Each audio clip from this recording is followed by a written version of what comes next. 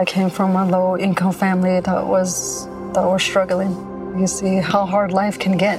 GC became a part of my life because I don't want my family to fall back into that. I never thought education would take me this far. I'm still young. I still have a lot to do in my life and just want to get things done the way I want with a good education under me.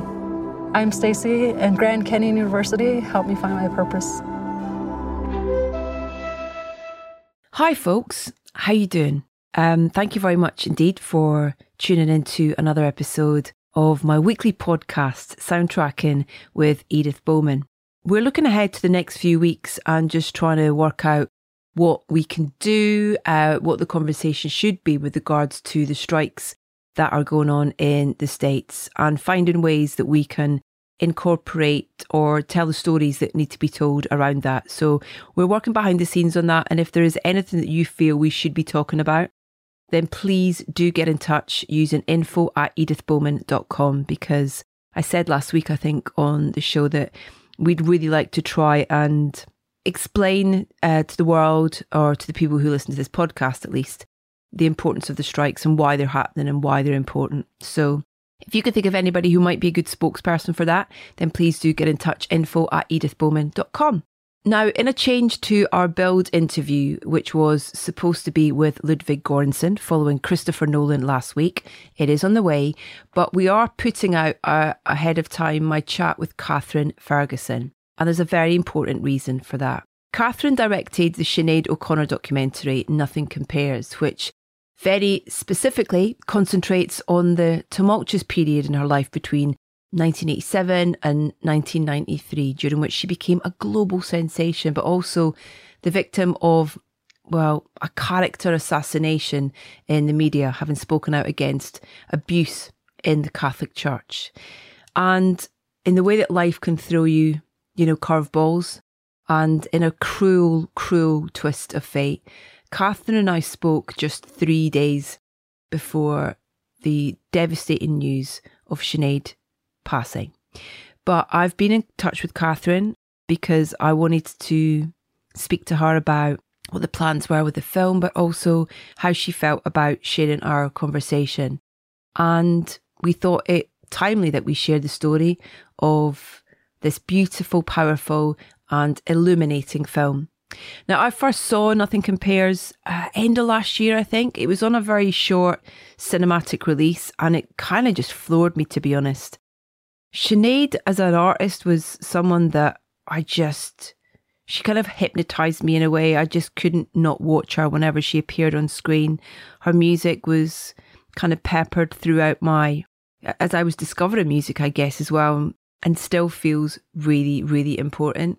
So when the opportunity to chat to Kathryn came up around the release of the film onto TVs, I jumped at the chance. And so I'm so grateful that we had the opportunity to chat about this. And I think because after our conversation, Sinead and her story were so clear in my head after speaking with Kathryn, when the news hit, it was like a sucker punch, to be honest. But I'm really proud that we're able to share this episode with you. And so let's get to the wonderful Kathryn, and there's really only one place to begin. It's been 7 hours and 15 days since you took your love away.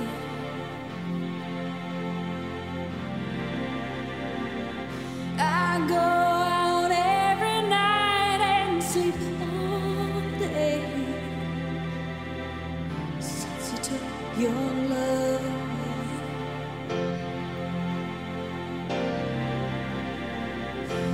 Since you've been gone, I can do whatever I want. I can see whomever I choose.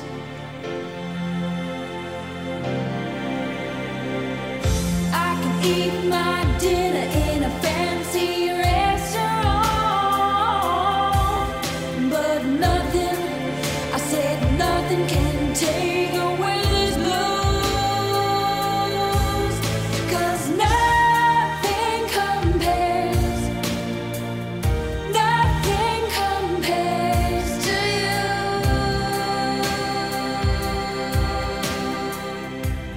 Hi, how you doing? Hey, really good, Kathryn. How are you? I'm good, thank you. I'm good. Sorry, I'm a few minutes Oh, late. It don't was worry. just, Thank you for getting up and doing it so early for me and such quick turnaround as well. Really appreciate it. oh no, it's fantastic. Thanks for being interested in it. It's really cool. Where did the journey start for you with regards to I want to make this film and how do I make it and where do I start?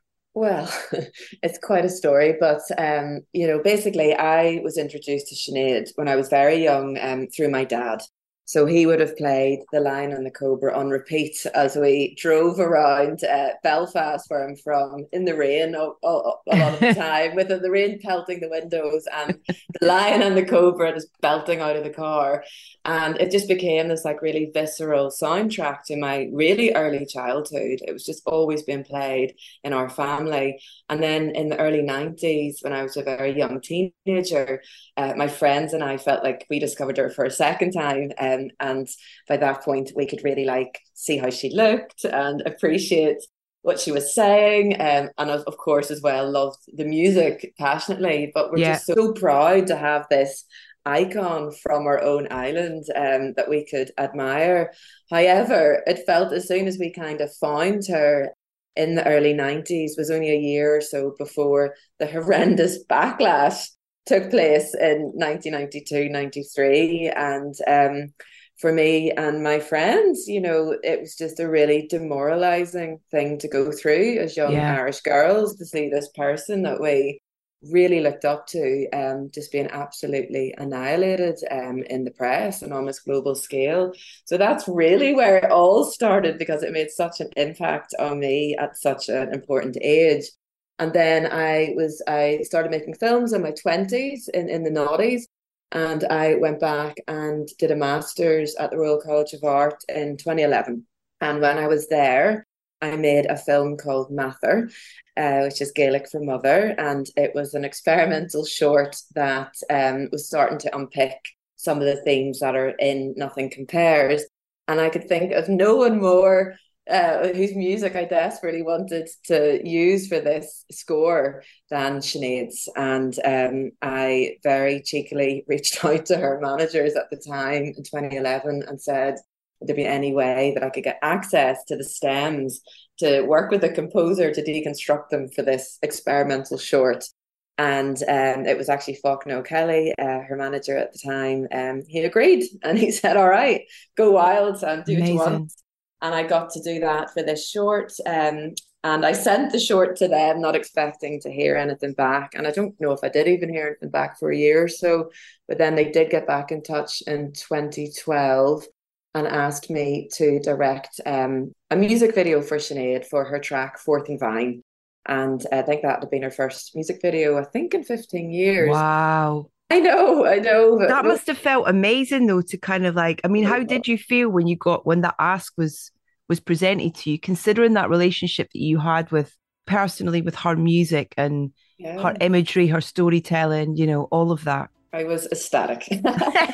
Totally ecstatic and terrified and excited and over the flipping moon, to be honest. I'm gonna put my pink dress on and do my hair up tight. I'm gonna put some eyeliner on. I'm gonna look real nice. I'm going down to the church on 4th and Vine. I'm gonna marry my love and we'll be happy for all time. Yeah, he's the sweetest man you could find. So gentle and so kind. And he's got those big brown eyes. I can't believe me like he's mine. Not that he's no wuss. Girls, his love is serious. So I got to then meet her. I got to spend like 3 days with her in Dublin, and then we shot the film in County Meath in Ireland. And I got to meet her, and I got to meet the kind of team around her, including John Reynolds, who's obviously a big part of Nothing Compares. And really, that's where that relationship began. And I kept very much in touch with John over the years about various projects and things. And, we remained close. And, I suppose what the meeting the meeting in 2012, 2013, what it did for me is it just completely reminded me of like all of these feelings I'd had, these powerful feelings I'd had as a teenager, and to stoke the fires further in me and reminded me of her story and what she meant to me. But the difference being, in my 20s then I had the tool of film. I had this way of expressing what I was feeling, and thought, my God, I want to try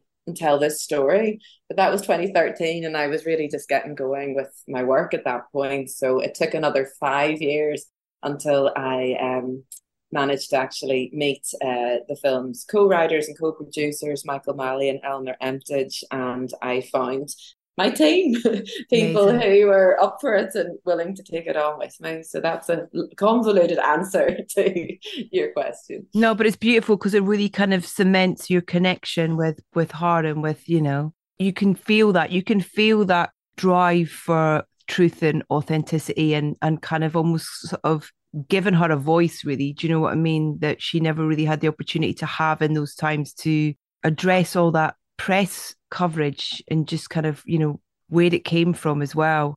And it feels so pertinent to now, in terms of where we are with our media, and with the way that it's kind of, it almost kind of has an agenda against people sometimes, you feel. And I remember kind of not really understanding why everybody was being so mean to her. I remember MTV generation, of kind of when my mum and dad got MTV, and that video was the thing that I remember as being the kind of the visual representation of that time for me, of kind of going, oh my God, I can see music as well as hearing it now through these videos. And she was such a big part of that. When you were thinking about the film then, how much kind of rested on being able to get a sit down chat with her, and being able to have her voice now in it, in a kind of reflective mode? And how did you approach her about that, and what was her kind of response? Sure. Well, I suppose at the very beginning, way back in 2018 when we started it, we thought we could possibly Frankenstein lots of interviews and prior just interviews that existed out in the world already, radio interviews, talk shows. We thought we could Frankenstein it, because we just thought maybe we can do this without having to ask anything of her or too much of her. However, as we got going, and of course we could have done that, but we were then through John very happily granted this interview in 2019, and we obviously jumped at the chance. And by that point we had started putting down, we already knew exactly what we wanted to say in the narrative, and what we wanted to ask Sinead. And what we weren't ever planning to do was a biopic, a birth to today story, which would be exhausting to interview somebody for her, it would be exhausting to be interviewed about. We just wanted to talk about this era and this time, and what the hell happened during those 5 years. It was a very focused approach to an interview.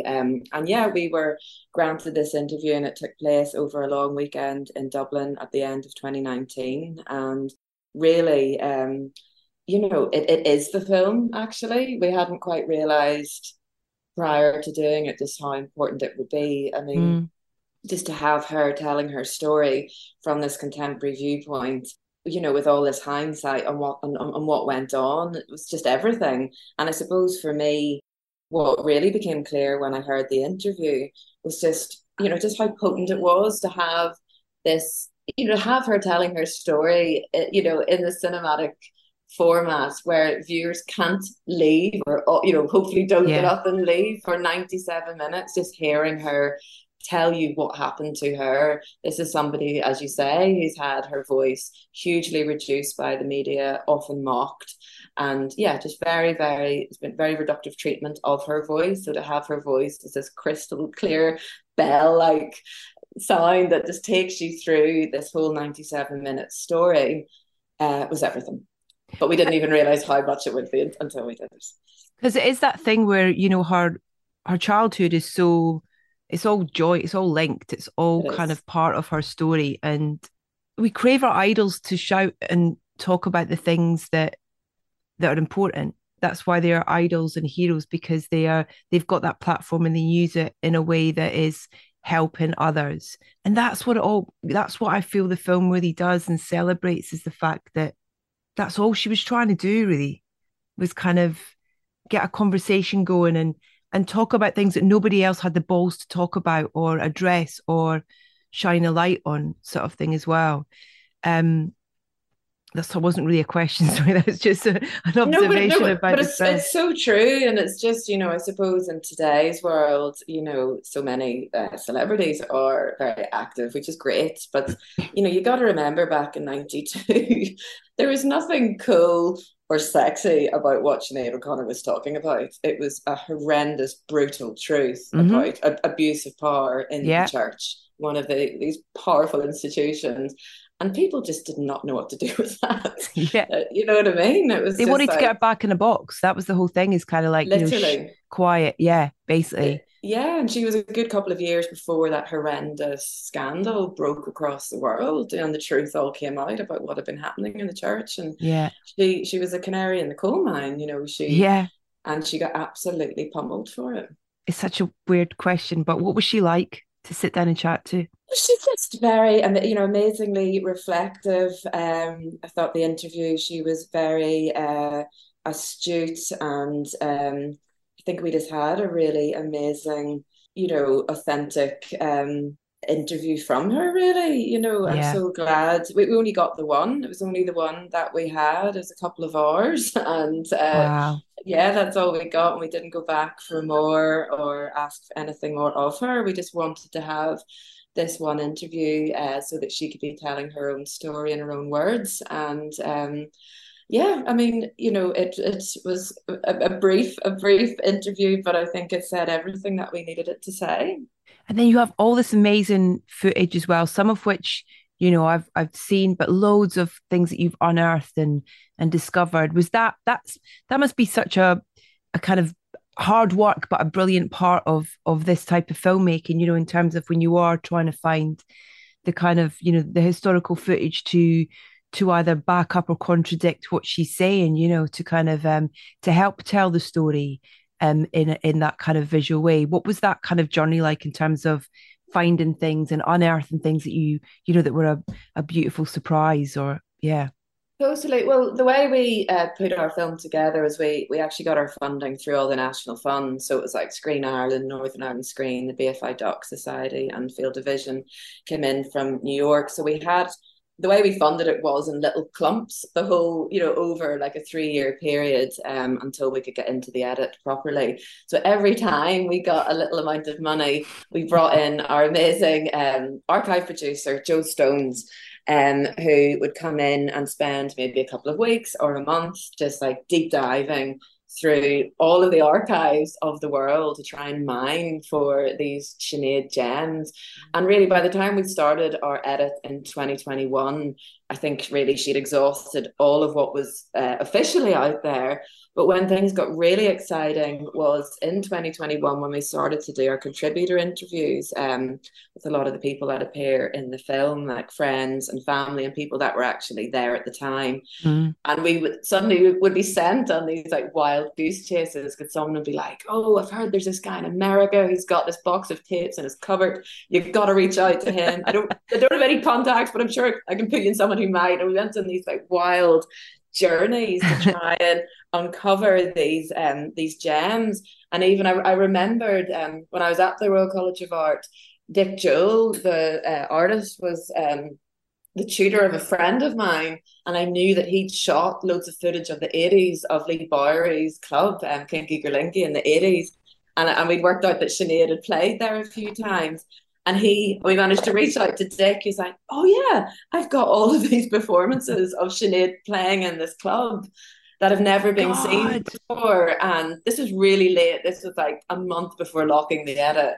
And it's that stunning performance where she comes in the club and sings a Cole Porter song, you do something to me. You do something. Something that simply mystifies me. Tell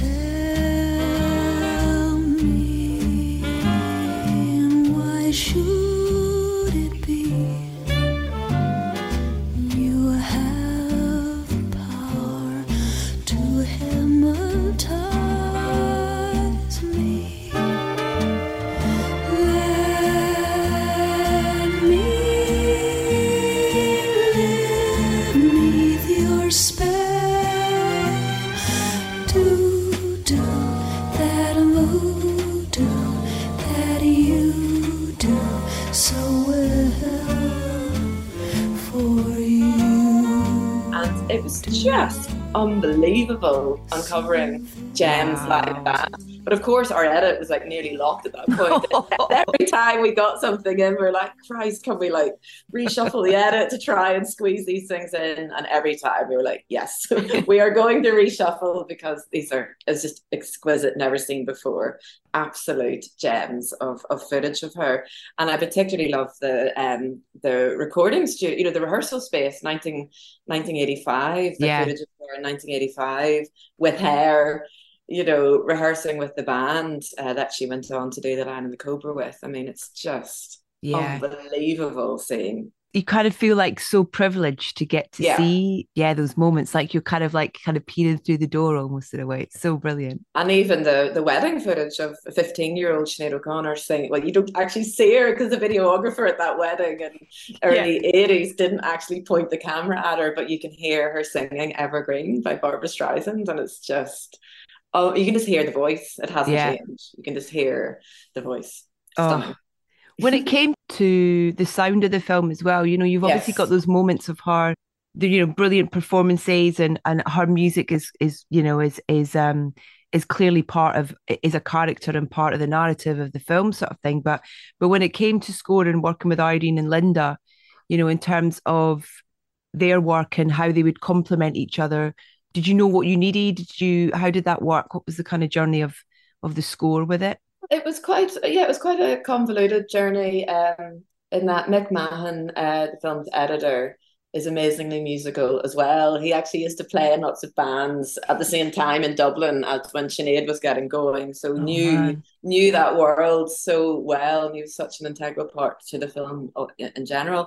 But I suppose we started with a temp score at the very beginning of our edit. We started to put bits in, and which is tricky because, of course, then you start to fall in love with temp score, which is always the very tricky thing with making a film.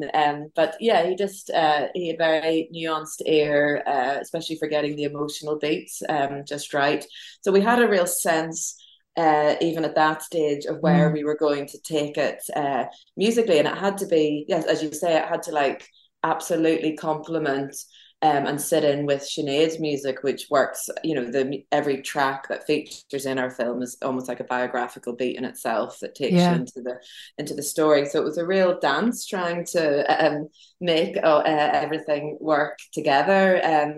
When Linda and Irene came on board, I suppose towards the last 4 or 5 months of the film, they just did an unbelievably brilliant job then of taking what we had, which was a lot of their music, to be fair. Mick had actually included, I'd say 80% of the temp score was the Buckleys. Right. And then they were going back trying to, I suppose, bring something new to it and reconstruct their own music in ways that made sense to them as composers.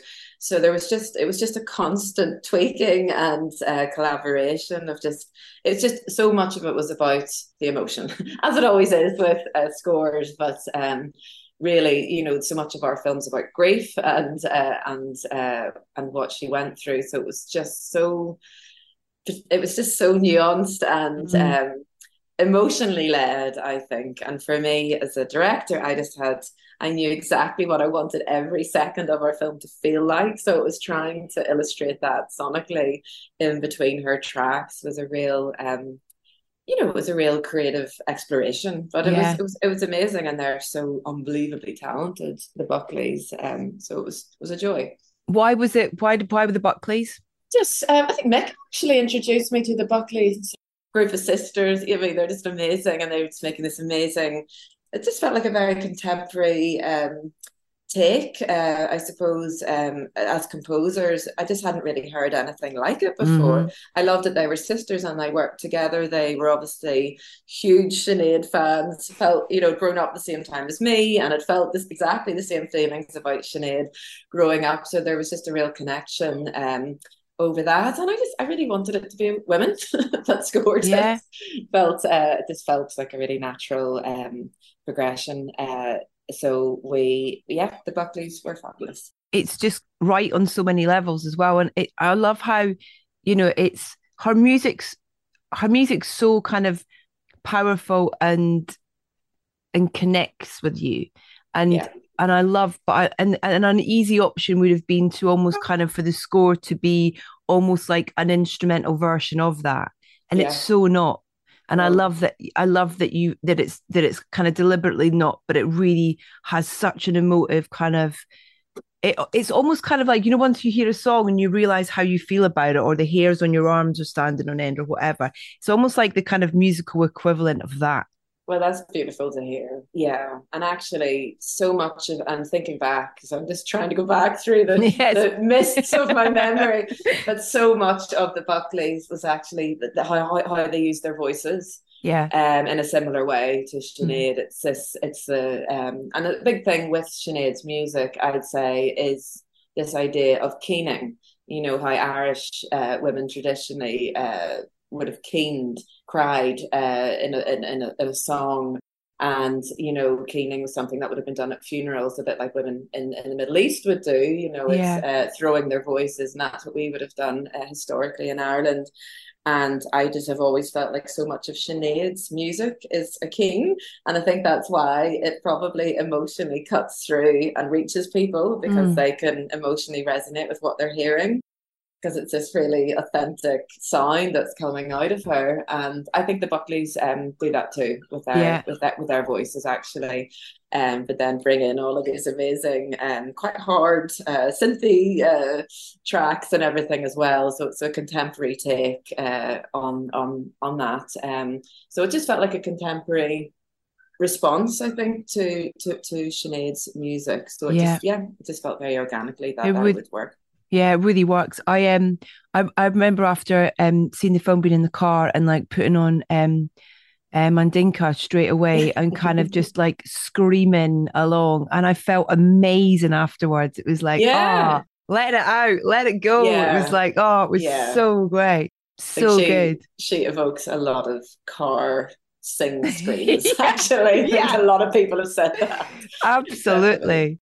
Did she watch the film once? Has she seen it? She hasn't seen it. Well, not as far as I know. She was offered to see it before it was released, but politely declined. She said she didn't want to have to watch it all again. But she's been amazingly supportive of it. And she's just been a huge support this past year and a half with it. And that just feels bloody brilliant, to be honest. And fair dues to her for not wanting to sit through it again. Absolutely. I wouldn't want to sit through my life, thank you very much. But she's very behind it. You know, we had her blessing from the start, and she's just been amazing. Really a huge support. And I don't know, it feels like, you know, was it this year she had that album out? No, the newest one's coming out at the start of 2024. Amazing. And it's with David Holmes. David Holmes produced it. And on the grapevine, I've not heard it yet, but friends I have heard it, have said it's extraordinary. Oh man, I can't wait. I think that, you know, your film does so many things, Kathryn. It's a beautiful and brilliant piece of work, but I think it also just, like I said, I think at the start of that thing of kind of being a kind of, you know, giving her a voice, almost the equivalent of having like a defense lawyer in a court, you know, in a court drama, of kind of going, well, no, you know, it's so great. And I felt so angry afterwards as well, watching it, in terms of how she was treated and how unfairly she was treated. And I just think you've done a beautiful job of righting so many wrongs through the film. So thank you. Well, the anger you feel in it, a lot of it is my anger as well. And, you know, I think it's for all of us. We just have always felt there was a huge injustice done to her, and it's often repeated and repeated with many women. And this just was such a crystal clear example of how awful patriarchy is, and, you know, how much they desperately needed to silence her, because here was a 25-year-old woman. I mean, she was so young in 1993, speaking up about things that were so important and needed to be heard. And she caused that much anger and fury that they had to shut her down. They obviously deemed her somewhat dangerous. she was that famous and that popular and was saying things that people just could not hear, and they shut her down. And I just think when people watch the film now, there's a lot of tears, there's a lot of rage, but I think what's been so fabulous is that people seem to come out really galvanized and want to transform that anger into some, into positive action. Because I think when you see she was on the right side of history, everything she said was completely the truth. And she did everything right. What was done to her was what was wrong. I think it's a big reminder that you just have to use your flippant voice to speak above the parapet, no matter what the consequences are, because it's the right thing to do. Absolutely. And I think it's a big reminder in that. And I'm just so thankful that it's now coming full circle. And, and the most satisfying, honestly, it was so brilliant when the film, it was released on TV in America in September on Showtime. Yeah. And when they were doing the promo for that, I was walking in the woods with my 3-year-old, and somebody sent me a photo, and they're like, "Have you seen this?" I was like, "What?" And it was a massive billboard of Sinead's face in Times Square. Oh. And of course I didn't flip and know what was happening. And and then I was just thinking, oh my God, like the last time her image would even have appeared in Times Square was when they were steamrolling over her albums in 1992. Oh God. After Saturday Night Live. Yeah. 30 years ago, nearly to the week. It was bizarre timing. And then there she was on this massive billboard just staring out at That's amazing. That's so great. It was so good. It was like, there she is, the Phoenix from the flame. You did that. You did that. Well, she did. But it was just very satisfying. It was like, and there she's back where she should be. So, it's been a real privilege. It's been great. I'm so glad that it's kind of, getting a TV release here as well, so as many people as possible can see it. So it's absolutely brilliant. It's what's next? Do you know what's next? Well, I'm just finishing a film at the minute, actually. I'm working on a new film with a couple of the Nothing Compares team again. It's actually about the golden age of Hollywood and censorship. Oh, wow. So it's completely different.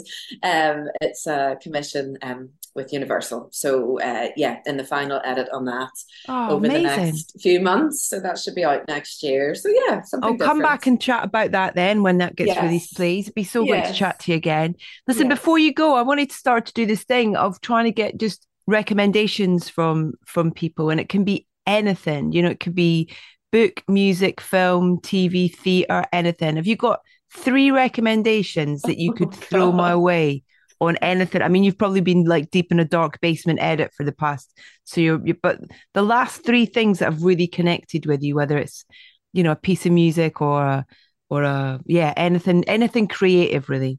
Yeah, well, okay. There's a book of short stories by one of my favourite female Belfast writers, Wendy Erskine, called Dance Move. That's a really good book of short stories to read, and a really contemporary take on Northern Ireland post-Troubles and the culture that we're living in now. So that's definitely a book to get your hands on. Theatre. I haven't had the chance to go to the theatre in so long, apart from bringing my 3-year-old to Hey Dougie. So I live out. It's got to be creative for the kids too. I know. So theatre, I haven't got anything as much as I wish I did. What else was I think? I mean, films. I mean, the film definitely that touched me, and I think touched everybody the most this year, was After Sun, because I just thought it was exquisitely done. Yeah. And has inspired me no end. And I actually, I'm planning on starting to work on a drama idea myself. So that's really inspired me hugely. And I recommend that more than anything. Crikey, what else? I love Lankam's music. I think another Irish band. But I just think what they're doing at the minute is absolutely exquisite as well. Perfect. There you go. That's your 3. That's awesome. That's so great. I'm going to go and buy the Dance Move and read Dance Move. Yes, it's brilliant. I'm about to go on a road trip in Scotland for a week, so I'm like, perfect. Fabulous. Yeah. Perfect. Headed over to Islay to get some good old fresh air. And wow. yeah. I'm planning on doing that in the autumn, actually. I haven't been. We're in Margate, so we're hoping to do a blast it as far as we can of north trip. Islay is exactly where I want to go, actually. I'll let you know any tips whilst we're up there. Please do. Of course I will. Yes, thanks so much. It's so great to chat to you. You too. And I really appreciate you kind of, coming on at such short notice as well. It's been absolutely brilliant. And I hope to chat to you again soon, Kathryn. Yeah. Thank you so much. All right. Take a great day. You Thanks, too. lovely. Bye. Cheers. See ya. I'm dancing with 7 bells, watching to pick up my star. See how the black moon fades, soon I can give you my heart.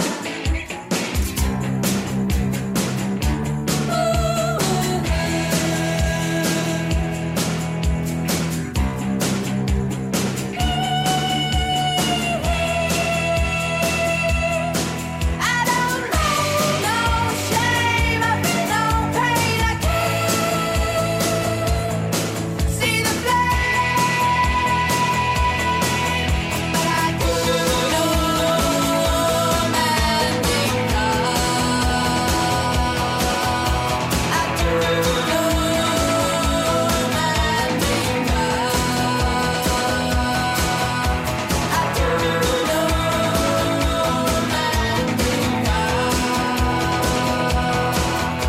I do know romantic From The Lion and the Cobra, that's the classic Mandinka by Sinéad O'Connor, rounding off this latest episode of Soundtracking with the wonderful Kathryn Ferguson. My huge thanks to Kathryn for taking the time to talk to us, and also for agreeing that we should release this episode of the podcast, considering that we spoke only days before the passing of Sinéad. Nothing Compares, her extraordinary film, is available to watch on different places around the world. Showtime in the States, and here in the UK, I know it's on Sky TV and Now, but if you just seek it out, you will find it, and you will find it incredibly rewarding, because if you're not aware of Sinéad's story and you're only aware of it through headlines, please go and watch this film, because it tells her story. It's an incredibly important piece of filmmaking. Kathryn also mentioned After Sun there, and you can listen to my chat with writer-director Charlotte Wells by heading to edithbowman.com, where you can also listen to every single other episode of our wee podcast. As I said at the start, if there's anyone that you think would be a really good spokesperson to come on and talk to us about the strikes and kind of get the story out there, then please do get in touch. We are info@edithbowman.com. You can also follow us on Facebook, Instagram and Twitter. We are at Soundtracking UK, and please do follow us on our YouTube channel as well. Next up, as promised, we're going to bring you my chat with the wonderful Ludwig Göransson talking about Oppenheimer. I very much look forward to the pleasure of your company then.